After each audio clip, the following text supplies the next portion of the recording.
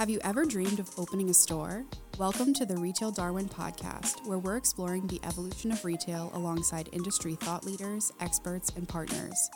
From WS Development, I'm Taylor West, here alongside my co-host, Karina Donoso, and our producer, Ryan Miller.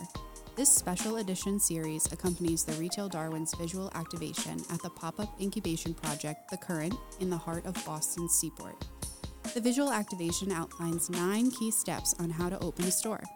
In this special podcast series, we're joined by our peers here at WS Development that specialize in each topic, and we hope you'll find inspiration within these conversations. And if you've ever dreamed of opening a store, we want to hear all about it. DM us on Instagram at The Retail Darwin to learn about pop-up opportunities at our project, The Current. The best experiences are the one that make you a part of a story. Thoughtfully detailed and thoroughly immersive, they create a world, welcome you inside, and make you want to stay a while. This was the vision behind The Current, an innovative entry into the retail landscape in Boston Seaport, where we are currently hosting the visual experience to this podcast series. We build stores and communities with communities and for communities. So then, how do you approach entering into one, or perhaps tapping into an existing community that you haven't quite connected with yet? To talk on this topic today, we're joined by Annie Healy, Marketing Manager at WS Development for the street in Chestnut Hill.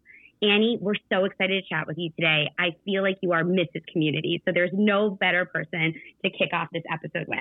So to get us started, I want to ask you, what does building community mean to you in the retail space? Because you do this all day long. First of all, thank you so much for having me. I'm so excited. I would say for me, building community is essentially it's everything.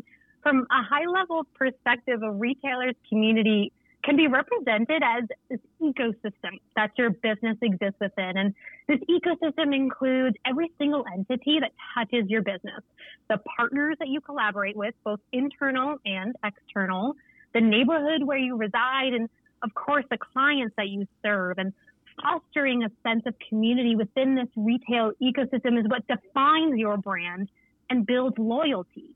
It's the charitable events that you host in partnership with a local nonprofit, the private viewings you offer to brand loyalists, the perks you provide to vendors and employees, and so much more. Building and then maintaining, which I think is a key part, the sense of community through omni-channel tactics is what sets one brand apart from another, and in my opinion, adds a little soul to your everyday operation. So it's so well said. And I think what you tapped into, which rings true to me, is really it's your community starts literally with every single part of your business, which a lot of people don't think about because community is such a hot buzzword right now. Everyone is using it. It's like community. And I think people get overwhelmed with what that means, but it really is just everything that you touch. It's your network. Exactly. And it's just, I think, baseline, let's be good people. Let's treat every single person that comes in contact with our business just as like we would want to be treated. And I think that kind of treatment and that kind of kindness and inclusivity and thoughtful nature, that is what is going to set your brand apart from anybody else. Exactly. And I think, word of mouth, we had an episode about marketing and how do you get people to be aware of your store, and, word of mouth, such a grassroots way of getting your business and your store, talked about amongst the community, right? And, it really is like being a good person when people go to your physical store. It's having a great staff. It's having great product. There are a lot of elements to it, but it's being, you never know who's going to know about your store or who you're working with. And so that's where it's being a good person, as you're saying, that's the key to building your community. They I say, couldn't agree more. Takes a village. Takes a village. So Annie, imagine someone is opening a store in maybe a new market or a new community, and they just don't have a presence yet. They're not that connected. They don't have many friends yet, essentially, if you're starting a new school, imagine. How do you suggest that they begin getting into those waters? Where do they start outreach? Yeah, I'll start off by saying this is so common. I mean, this happens even if you have 10 stores across the country.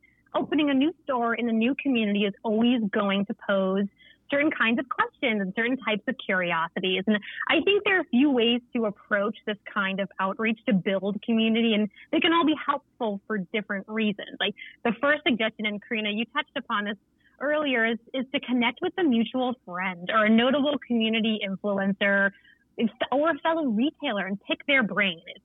Going through the motions of the word of mouth, I find that these conversations to be the most honest and the most beneficial when getting to know and getting familiar with a new neighborhood. And the next option, and this is particularly helpful if you're totally isolated without a single local connection, is to research area chambers of commerce and join one that feels right to you.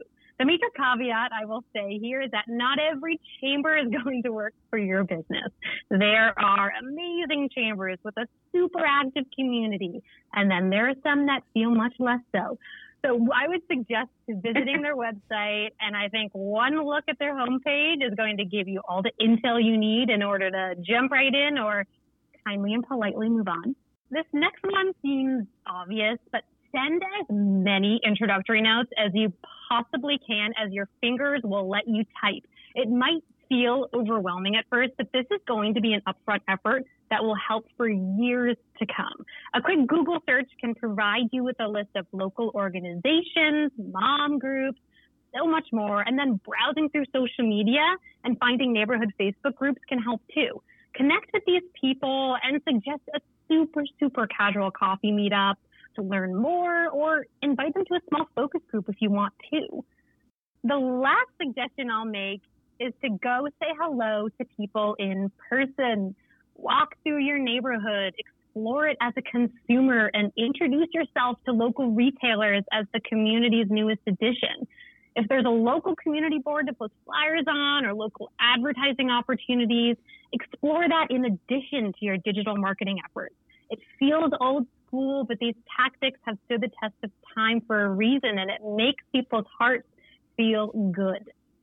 That's awesome. Annie, you are Mrs. Community. I feel like if I'm going to open up a store, I want to make sure you're in my community, because you just type up what it means, and you're just such a good soul. Thank you so much for joining us today. Thank you so much for having me. But before you go, we have a killer question that we leave towards the end. For some reason, we do it at the end. It's our signature piece. It's our signature piece de resistance. All right, so this one's going to be a surprise for everybody, because I just thought of it, and I haven't even thought of an answer for this. So I'm about to surprise everybody on this call. All right, ready? Boy. So if you could only listen to one artist, just one artist, for the rest of your life, and you can't listen to any music by anybody else, one artist, who would that artist be? Because I know Annie likes music. I know she likes music. That's true. Or so I've heard. You can have a backup. You can have a backup. One, and who's your backup? No backup. Okay. I'm cool with this. I'm going to go with James Taylor. He's a classic. He is timeless. He makes you feel happy. He calms you down. He's a Boston guy. James Taylor. That's awesome. He's a Boston guy. I didn't know that. Great answer. Yeah, that's a great answer. What do you got, Karina? No, I'm not comfortable yet. Taylor, what are you thinking? I know who Taylor's going to say. Who? Harry Styles? Harry Styles. No. What's that guy's name? Harry Styles? Harry Styles. Yeah. Oh, I always get teased for that. Perfect. No. Oh, man. This is the hardest question ever, you guys. I would say maybe Casey Musgraves. She's just like always coming out with really fun stuff. I feel like it's always a good vibe. Love Casey. Mine is probably one you wouldn't think that I would like, but I think of hip hop rap Harry artists. Styles? I mean, they're Okay. changing. Yeah, it's Harry Styles. No, it would probably, because this person when I listen to them, they always put me in a better mood for some reason, and I don't know why I feel like that. Maybe it just brings me back to like when I listened to this artist when I was a kid. But I'm gonna go with Stevie Nicks. Oh, yeah. That's who I'm going with. Perfect. Okay, I have a backup because so I was gonna do Stevie Nicks too, because she's iconic and like she's something you can like vibe to and hype to. So my first answer was gonna be Drake, and then I went to Stevie. And I think I'm gonna do Queen, because like there's not a Queen song that I don't love. One. I could dance to Queen. Yep. I can drive to Queen. I can work out to Queen. Love Queen.